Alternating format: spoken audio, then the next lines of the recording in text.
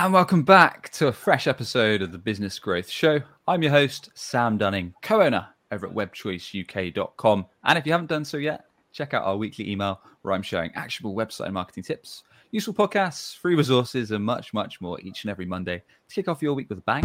Why not give it a try over at businessgrowth.email.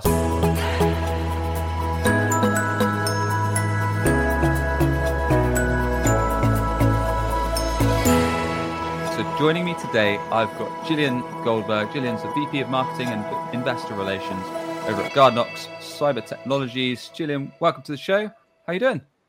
Great. Thanks for having me today. You are very, very welcome. I'm quite excited for this topic. This is a fresh one for the show. We're going to be chatting all things how you can learn to market to an industry that's got a more traditionalized, let's say, older school audience. So it's a new one for us. So let's jump straight in, Gillian. I want to know how does traditional industry marketing compare when it comes to what I guess I'd call more modern marketing, where it's digital led. Maybe you're marketing to people that are on LinkedIn or on Facebook that are more tech based, maybe software as a service based audiences. What's the differences? Yeah, so Guardnox, we're an automotive company. We're automotive tech, which is nice and sexy, but at the end of the day, if you're looking at all the traditional SaaS companies, the traditional tech companies, not exactly the same. So Sure. What we're really looking at is the biggest thing is understanding who our target demographic is and who our audience is. So traditionally in the automotive industry, you can kind of stereotype who the buyers are. Traditionally, they happen to be leans more heavily on the male side, middle-aged, a little bit more reserved, very used to very traditional. They work at these massive conglomerates. All of our automotive companies and suppliers are very, very large companies. They've been around for, over 100 years, and their current relationships with their suppliers have been in place for almost as long as they've been in existence. So truly understanding our buyer and their pain points is really, really important. Right. I look at all these other companies and their marketing strategies, and they get to be, I haven't found a better term for this yet. So I always call it like the sexy marketing. I'm sure there's a better term for it. But that's kind of, you can do kind of really push the envelope and do these fun things. And at the end of the day, I have to take a step back and say, while this is fun and this is cool, does it work?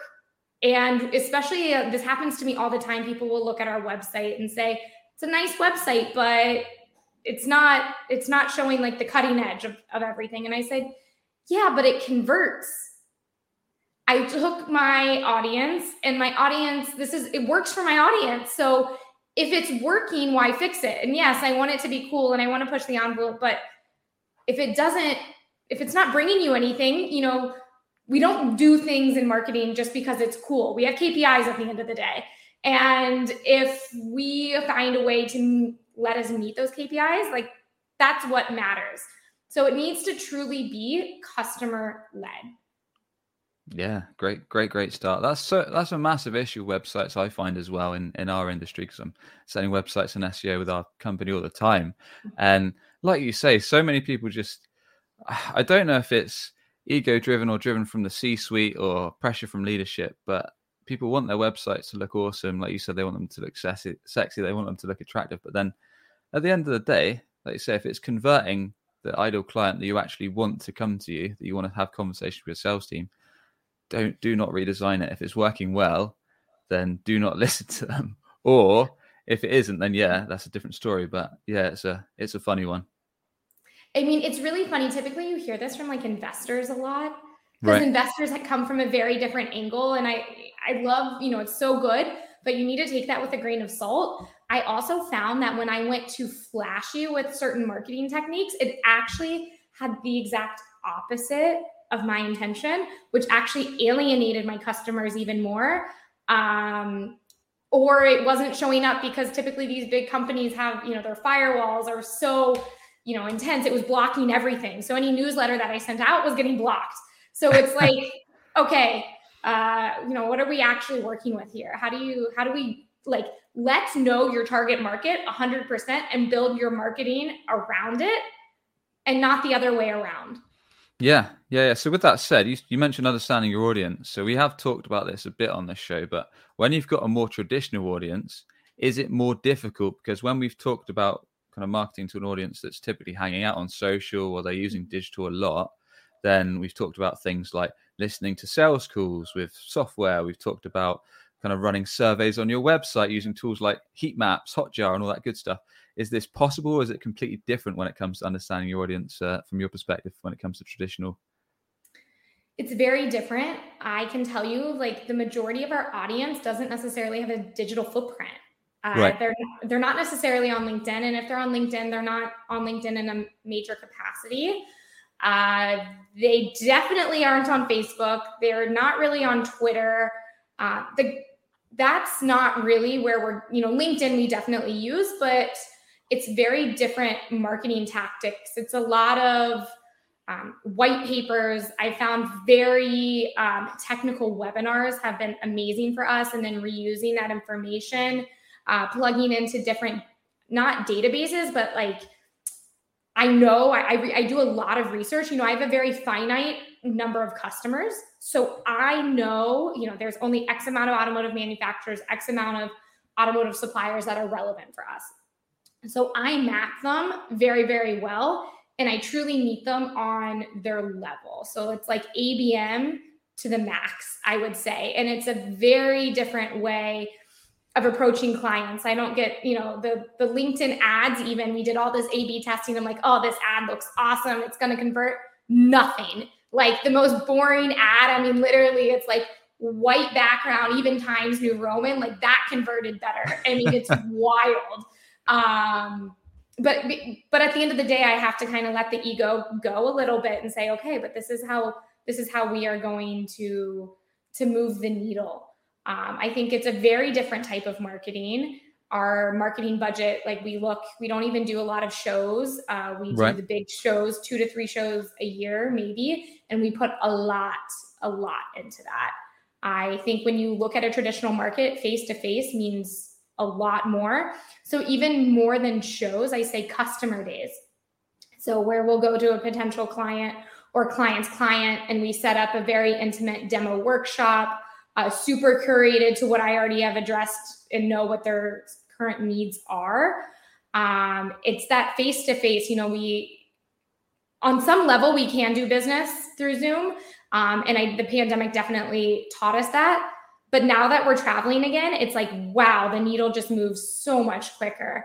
So we'll do personal demo videos, and not the demo videos you see in SaaS companies, but really like we have our lab, our automotive lab, and we'll put engineers in there, different, angles, different things that they're looking at, and really do a customized demo.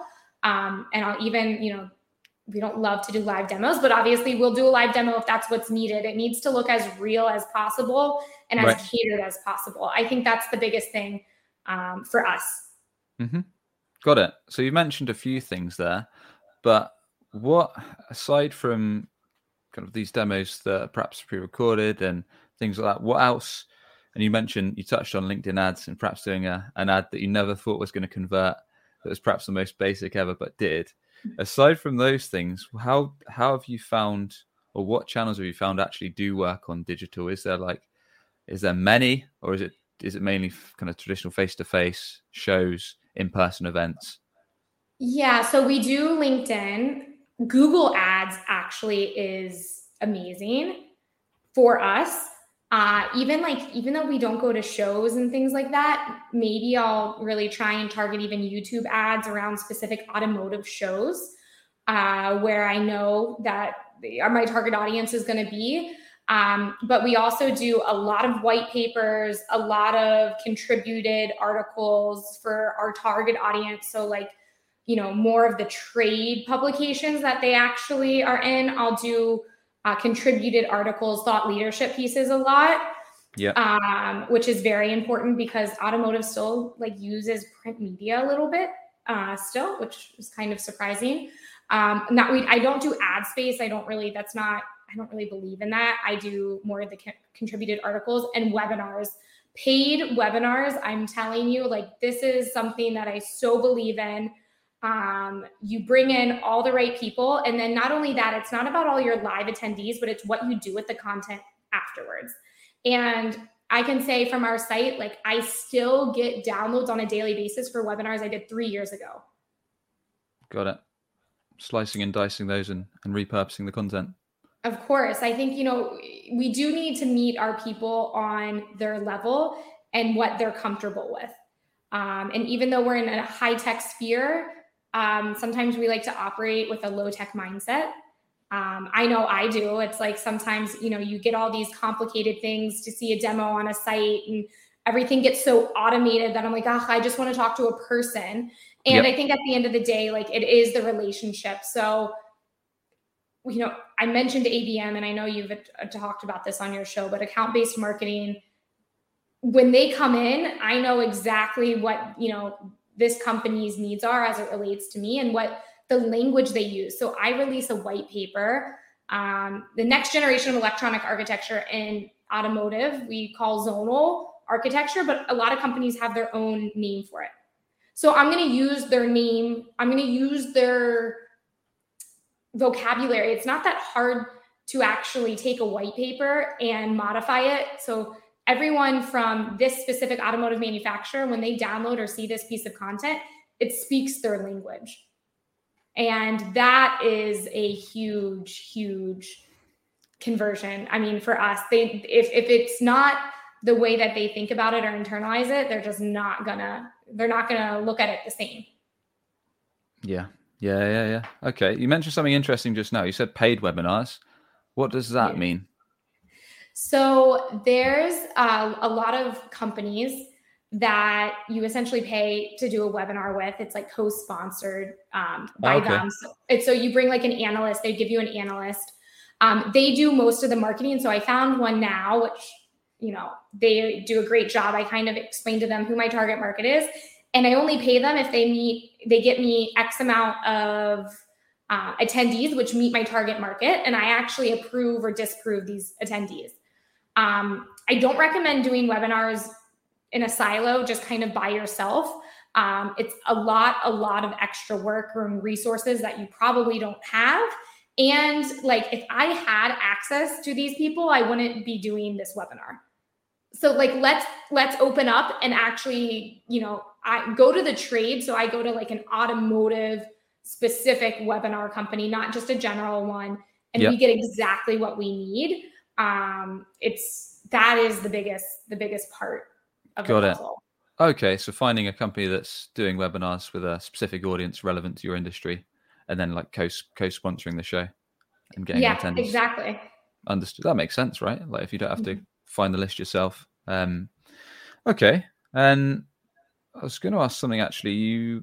White papers, how do you make those work? Because you mentioned the digital footprint of your target audience isn't that great. How are you distributing them in front of kind of old school traditional prospects? Yeah. I mean, listen, we definitely do the traditional stuff, not traditional, but the new age of digital marketing. We do the LinkedIn, I do my newsletters and all of that. But I also, even email signatures like work because we're emailing these people back and forth. I have a few investors who are very, very plugged into the community, and I send everything to them in a very specific way that they can distribute to their networks. I also do it in a way where it's easy to, like, once it gets in an organization, it's easy to disseminate across the organization as well. Now, GDPR makes things really difficult in terms of emails. So I am big into, as I mentioned, business is done through people. So we'll kind of take, even in our database, these are specific targets, like these are, our target accounts, and we will send a very personalized note to them. And sometimes even in snail mail. Yeah. Like, I think, don't overlook snail mail. It used to be when you got an email, it was exciting and you got mail all the time. And now it's kind of the opposite. And when people, like, I work for an Israeli company, I'm American. I think my accent gives me away so much, but a handwritten note and to have a nice printed copy and send it directly to who your target person is. whether or not they open it or actually read it, it's going to sit on their desk and people are going to see it. Oh yeah. I can't tell you the last time that we got something like that. Like you say, it's so rare that you actually get handwritten, whether it's a note, whether it's a gift or something like that.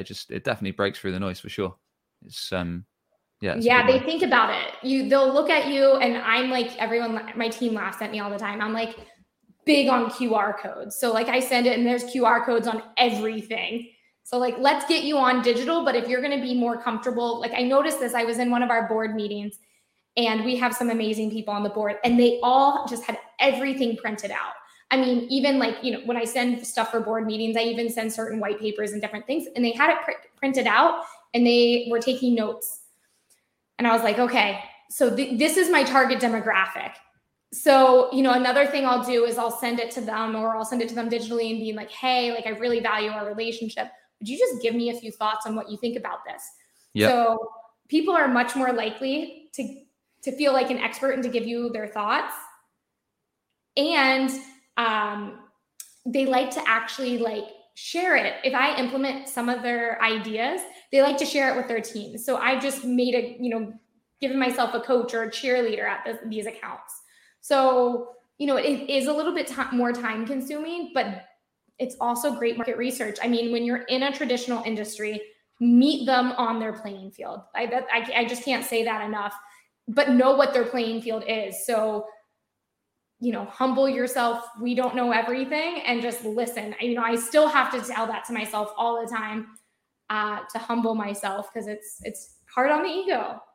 Oh, it is for sure. That's sound advice. And I think especially when you're working on kind of larger account values, not something that we don't do enough, really. Something we need to do a bit more of is, kind of looking to send those personalized letters, gifts, and so on, because not many companies are doing it. I know there's agencies that specialize specifically in that, but it is one nice way to break the mold when you have got that extra time to spend on account. So, Gillian, if you're up for it, I want to throw you in a hot seat and give you a scenario and see what your take is if you're game. Let's do it.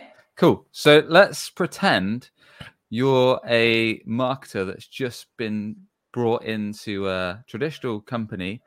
Let's say in this industry, we'll go agricultural software. I think that's a traditional industry. Someone in the audience might say I'm completely wrong, but I'm pretty sure it is. And let's say they've been going a long time. Let's say again, I don't know, 20, 30 years.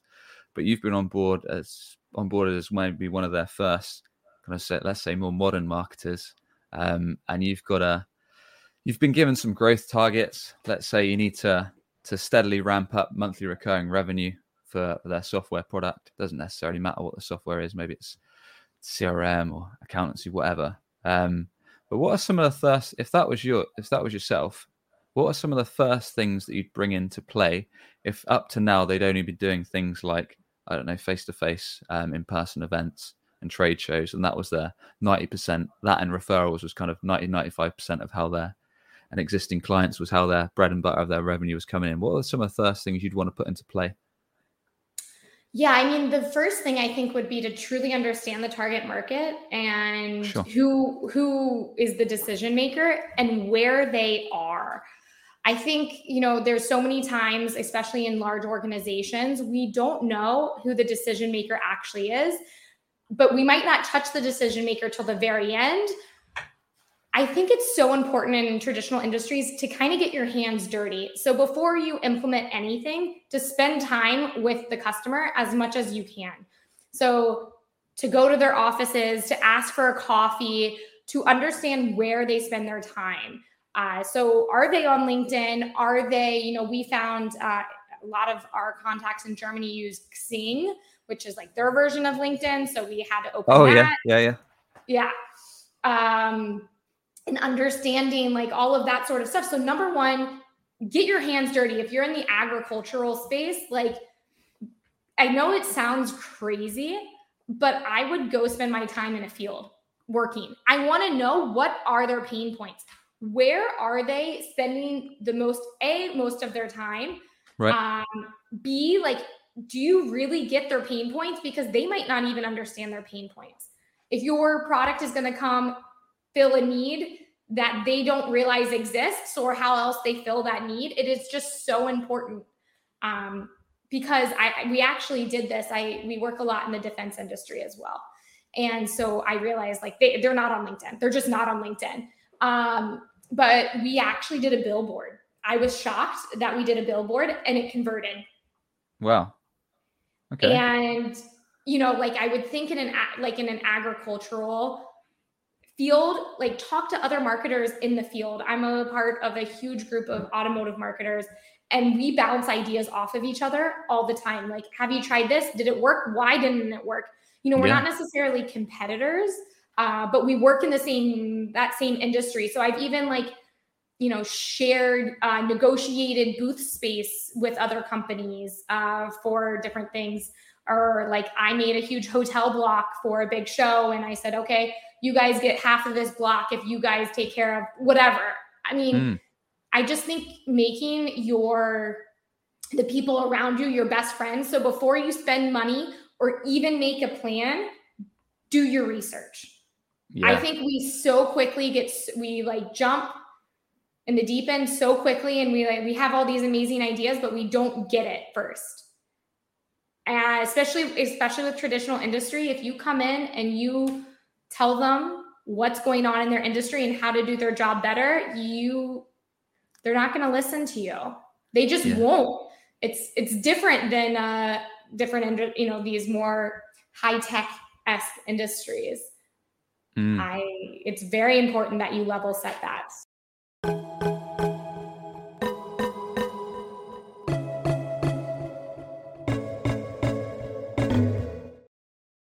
Chili Piper is an advanced scheduling solution for B2B revenue teams. Rather than listen to me ramble on, here's a super happy customer describing how Chili Piper has revolutionized the way they work.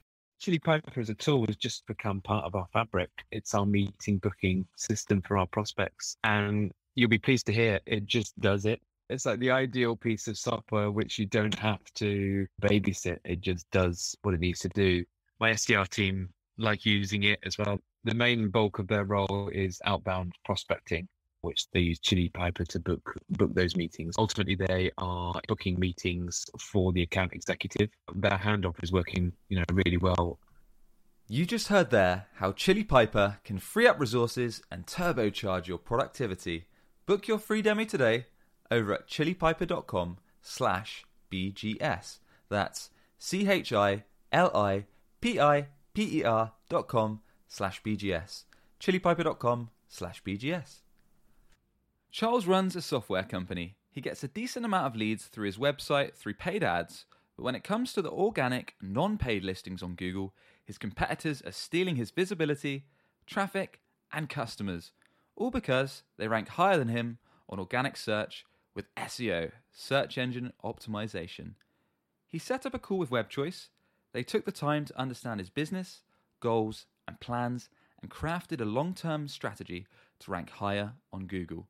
After a few months of working with WebChoice, Charles was above the competition and enjoying more organic leads than ever, and was even able to reduce his ad spend from the uptick in organic inbound leads. Want to enjoy more inbound sales leads with SEO? Book a free consultation today at webchoiceuk.com. That's webchoiceuk.com.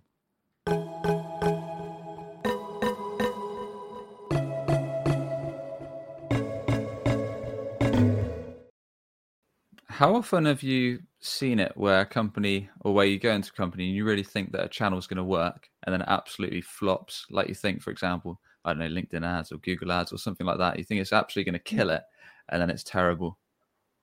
It happens to me on a daily basis. I think it's funny that we think that after a year or whatever, we have the answers. And the more I work in it, the more I realize I know nothing. I mean, it's I'm a big Game of Thrones fan. So nothing, yep. Jon Snow, that plays in the back of my head all day long. We know nothing.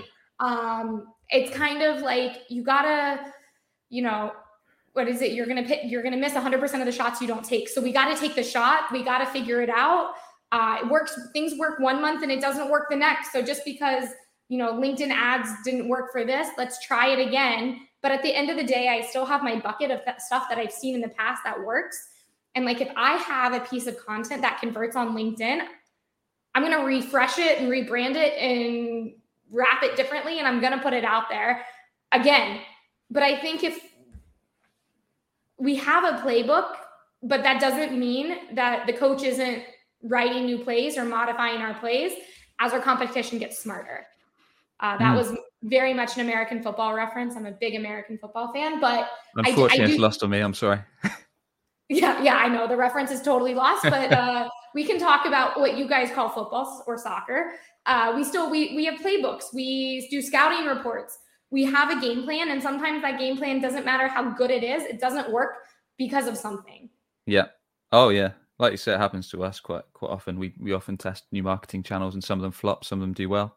I like that reference to Jon Snow. I actually want to use that on a meme on LinkedIn now. So we might do one later. Anyway, I digress. So let's say we've done some research. We've talked to our customers where they're at, whether that's on their farms, whether that's somewhere else, depending on agricultural. Maybe you've gone to agricultural trade show. Maybe you've booked in some dinners with your agricultural prospects, wherever they are. How do we convert the answers that they're giving us around kind of what they're doing right now, where they're using to get their information, the problems they face, their main goals, their main ambitions? How do we convert those nuggets of information into marketing, I guess? Into marketing. I mean, I think, you need to understand the medium, and you really need to work on the story. What is the story? So, like we always like this really nice and linear, the problem, the solution, like type of stuff. I think it's really important to show the before and the after of show me what I'm currently experiencing. And I want to see it side by side with what I can have with you. Because if you only show your product and you don't show it next to what I currently have, I don't get your product, especially in a traditional industry. So if you're trying to implement, this happens all the time. People try and implement new software, new strategies in organizations. This happened internally. GuardKnox, a lot of us come from the defense space, right, and military backgrounds. And we were trying to implement a new software for project management. Okay. And everyone was like, absolutely not. The resistance was through the roof. Because it wasn't presented well. It wasn't a bad product. It was just not presented well. I think the biggest thing with traditional industries is they're going, but I've been doing this for decades and it works. Why do I need to move? And if you don't show them, yes, the onboarding, why is onboarding the biggest issue? How is it going to change your day to day? If I don't see those numbers, it's not going to work. Mm-hmm. And I think the biggest from a marketing point of view, it doesn't matter what medium you tell the story, as long as the story is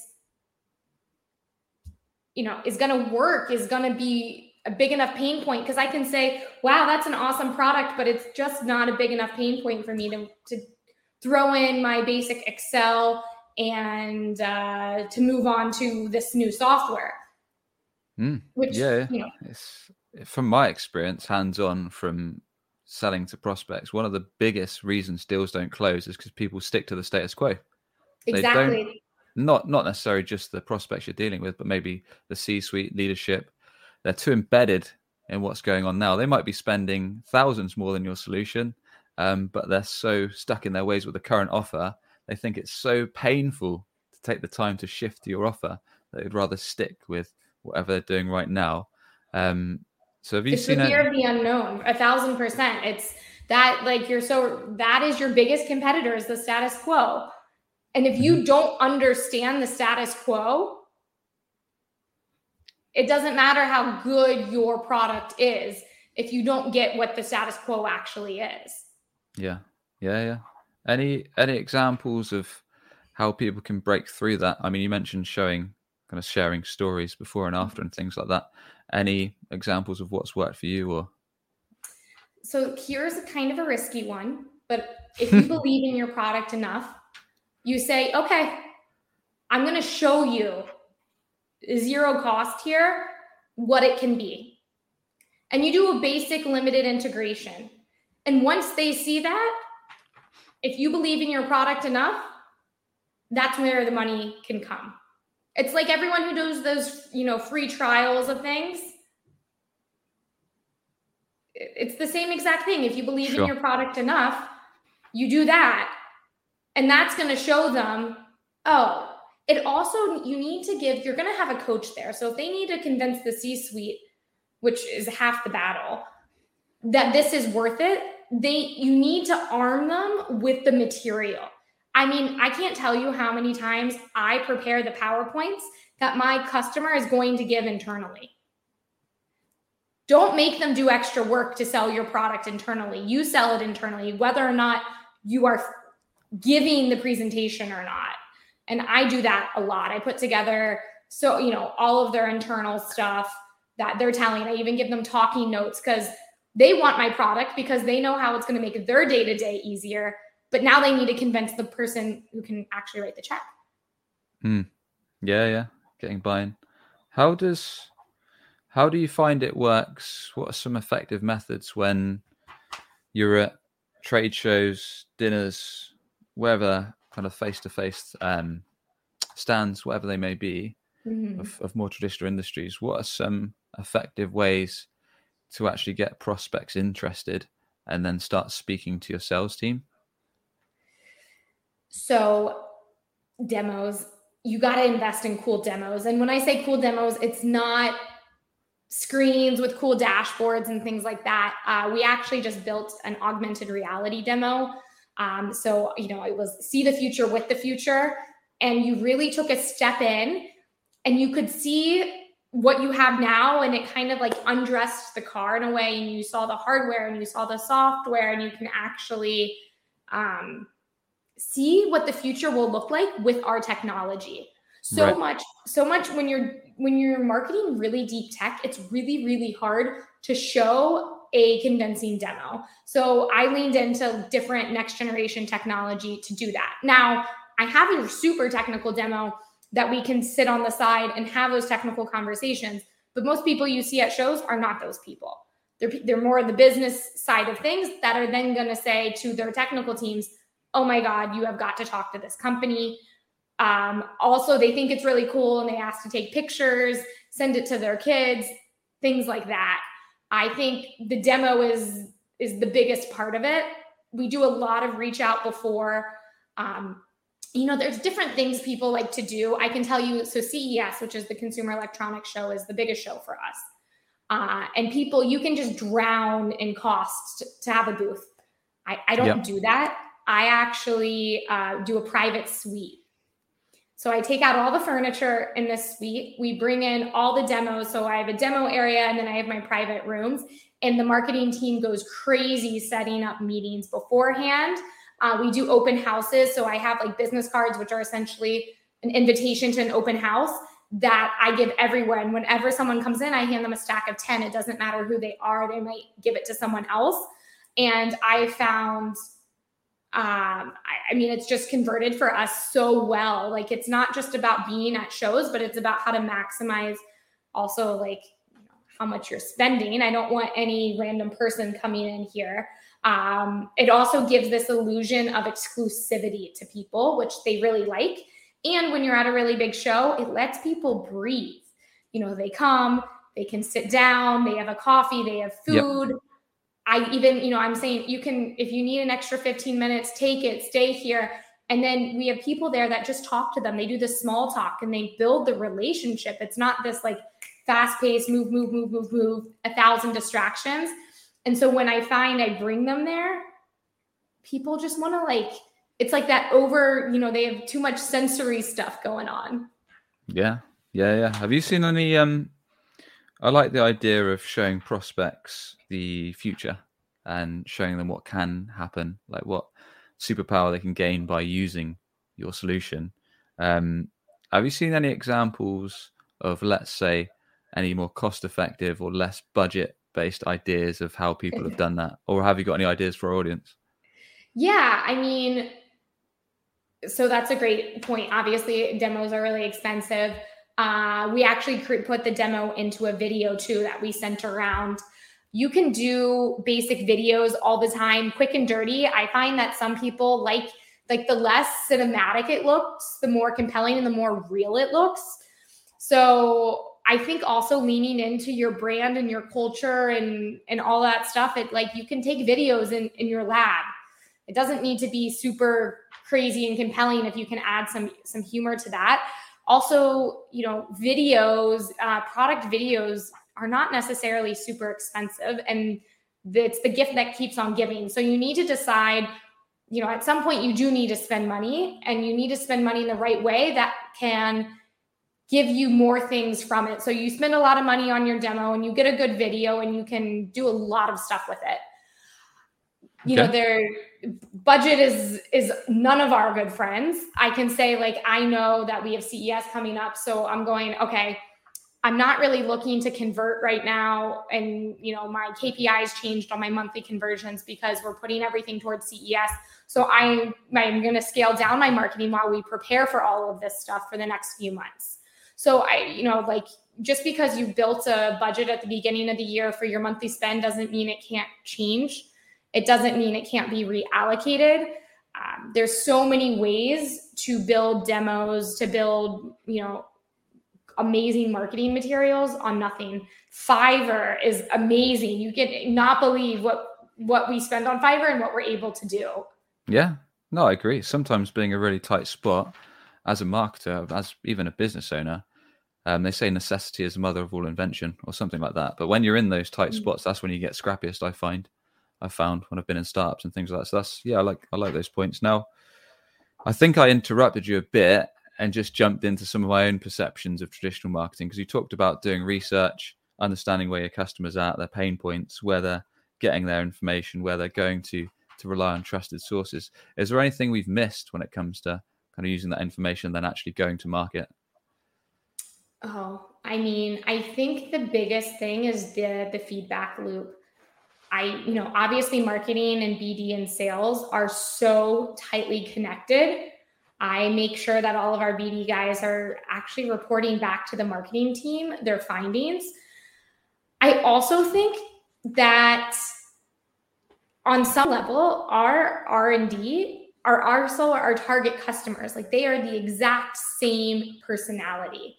And so much we kind of separate that. Like, I'm going, okay, like, the guy at my company who would be my customer, if they were at the customer, like, let me talk to them. Let me understand how they think. Let me use them when I'm saying, will this campaign work? Will that campaign work?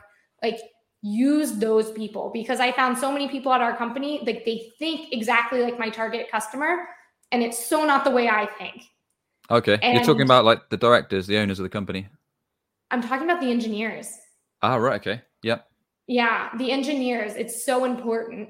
A lot of the engineers, the directors and the owners are definitely, more the decision maker, whatever, but who am I going to grab the attention of first? It's the engineers who are going to be working with my product anyways.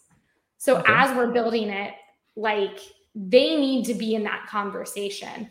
As I'm saying, is this compelling to you? Do you care? Do you know this? Is this obvious? How should I present this information? Especially from a graphic perspective. Yeah. I've not heard that before. That's different. We've not really talked about engineers and getting feedback from them, but that's quite an important thing, I guess. Yeah, like, for us, they're our target customers, and engineers think in very black and white. And when you throw them all the shades of gray, because that's how us marketers kind of like things, they just don't know how to digest it. Okay. All right. So you've given some nice ideas of how to work out where your customer's at, what's important to them, then actually ideas to put that marketing into play.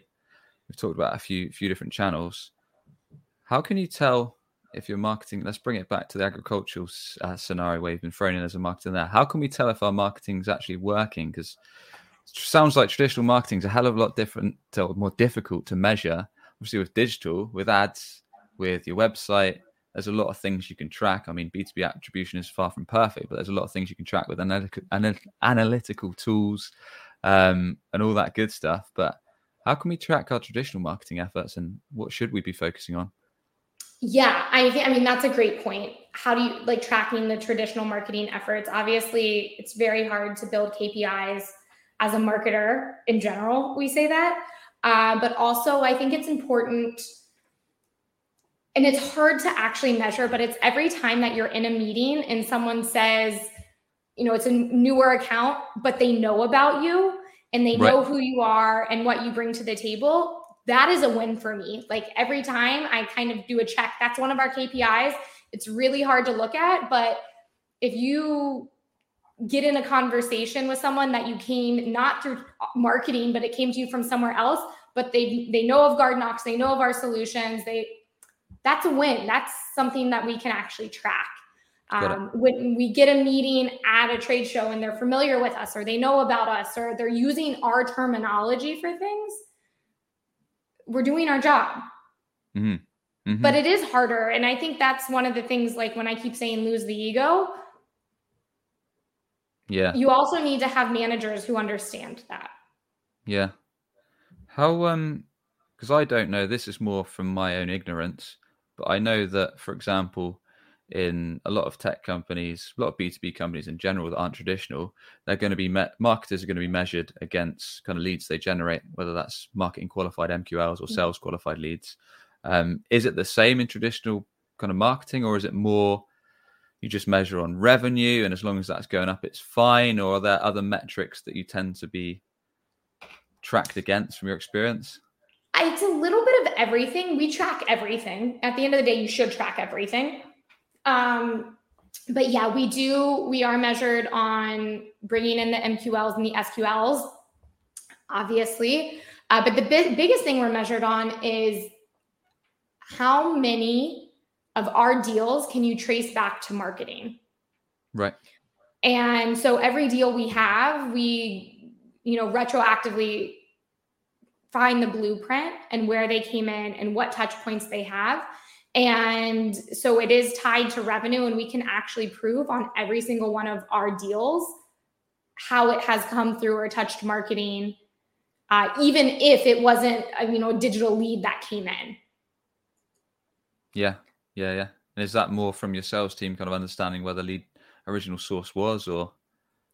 Yeah, that's from us understanding where the original source was. But for us, if it's not just one person, it's typically a team of decision makers. So we have our own formula of reporting of that. So we actually do a whole report essentially on where the marketing department has touched this account as well. So, even if it came in whole, 1,000% through sales, but we're the ones who built the deck for them to sell GuardKnox internally, and we helped them present it to their management, then that's still a win for marketing, because even though it's not a traditional, LinkedIn ad, it's still a marketing effort. Gotcha. Makes sense. Last one, Gillian. So this is a tricky one for any marketer, let alone if you're operating in a traditional industry. But how are some ways that you found to get C-suite buy-in if you're looking to splash out on a new marketing trade show or do something different, or maybe it's something that you've never done before as a company, but you strongly believe from your customer research that it's going to work because they've all told you that they're going there. Maybe it's a new publication, maybe it's a niche podcast, maybe it's something else. How do we get C-suite buy-in when we're almost 99% sure it's going to be a hit? That's a great question. I don't have one answer because I get C-suite buy-in 5,000 different ways. I think the biggest thing is don't overcomplicate it. Typically when we've been spending all this time on things and we have this amazing idea and we come in and it's like this big presentation about what we want to do, you need to get to the bottom line. The KISS, keep it simple, stupid. You got to keep it as simple as possible. This is the money we need to spend. These are our goals. And I know we can do it. I think that is the biggest thing. I need to know that I have every answer. I'm going to present this in 2 minutes, but every question I'm going to get asked, I have every answer for. And that is the biggest thing. It's over preparation, but also don't overcomplicate it. I think because we know it so well, my CEO doesn't need to know what SEO is, right? Like as a marketer, it's duh, of course, but he doesn't need to know what that is.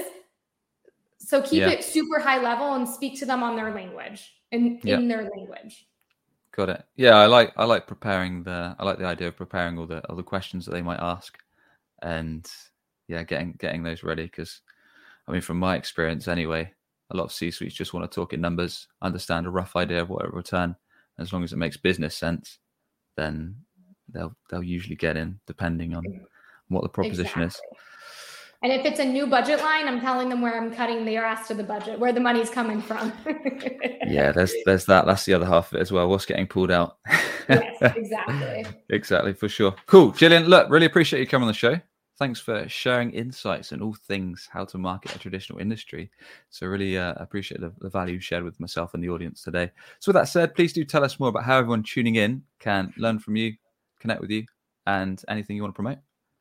Yeah, of course. Well, please check out GuardKnox, www.guardknox.com. That's GUARDKNOX.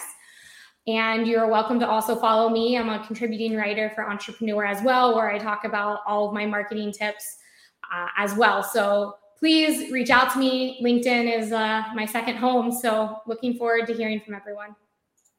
Awesome. And we'll put all of those links over in the show notes at businessgrowth.marketing. And with that, thanks once again, Gillian. Really enjoyed the convo. Thank you. Good stuff. And as always, if you enjoyed today's episode, a quick rating on your podcast channel or subscribe on your YouTube is much appreciated. And we should catch you on the next episode for more No BS actionable marketing tips to grow your business and grow your revenue. Cheers for tuning in.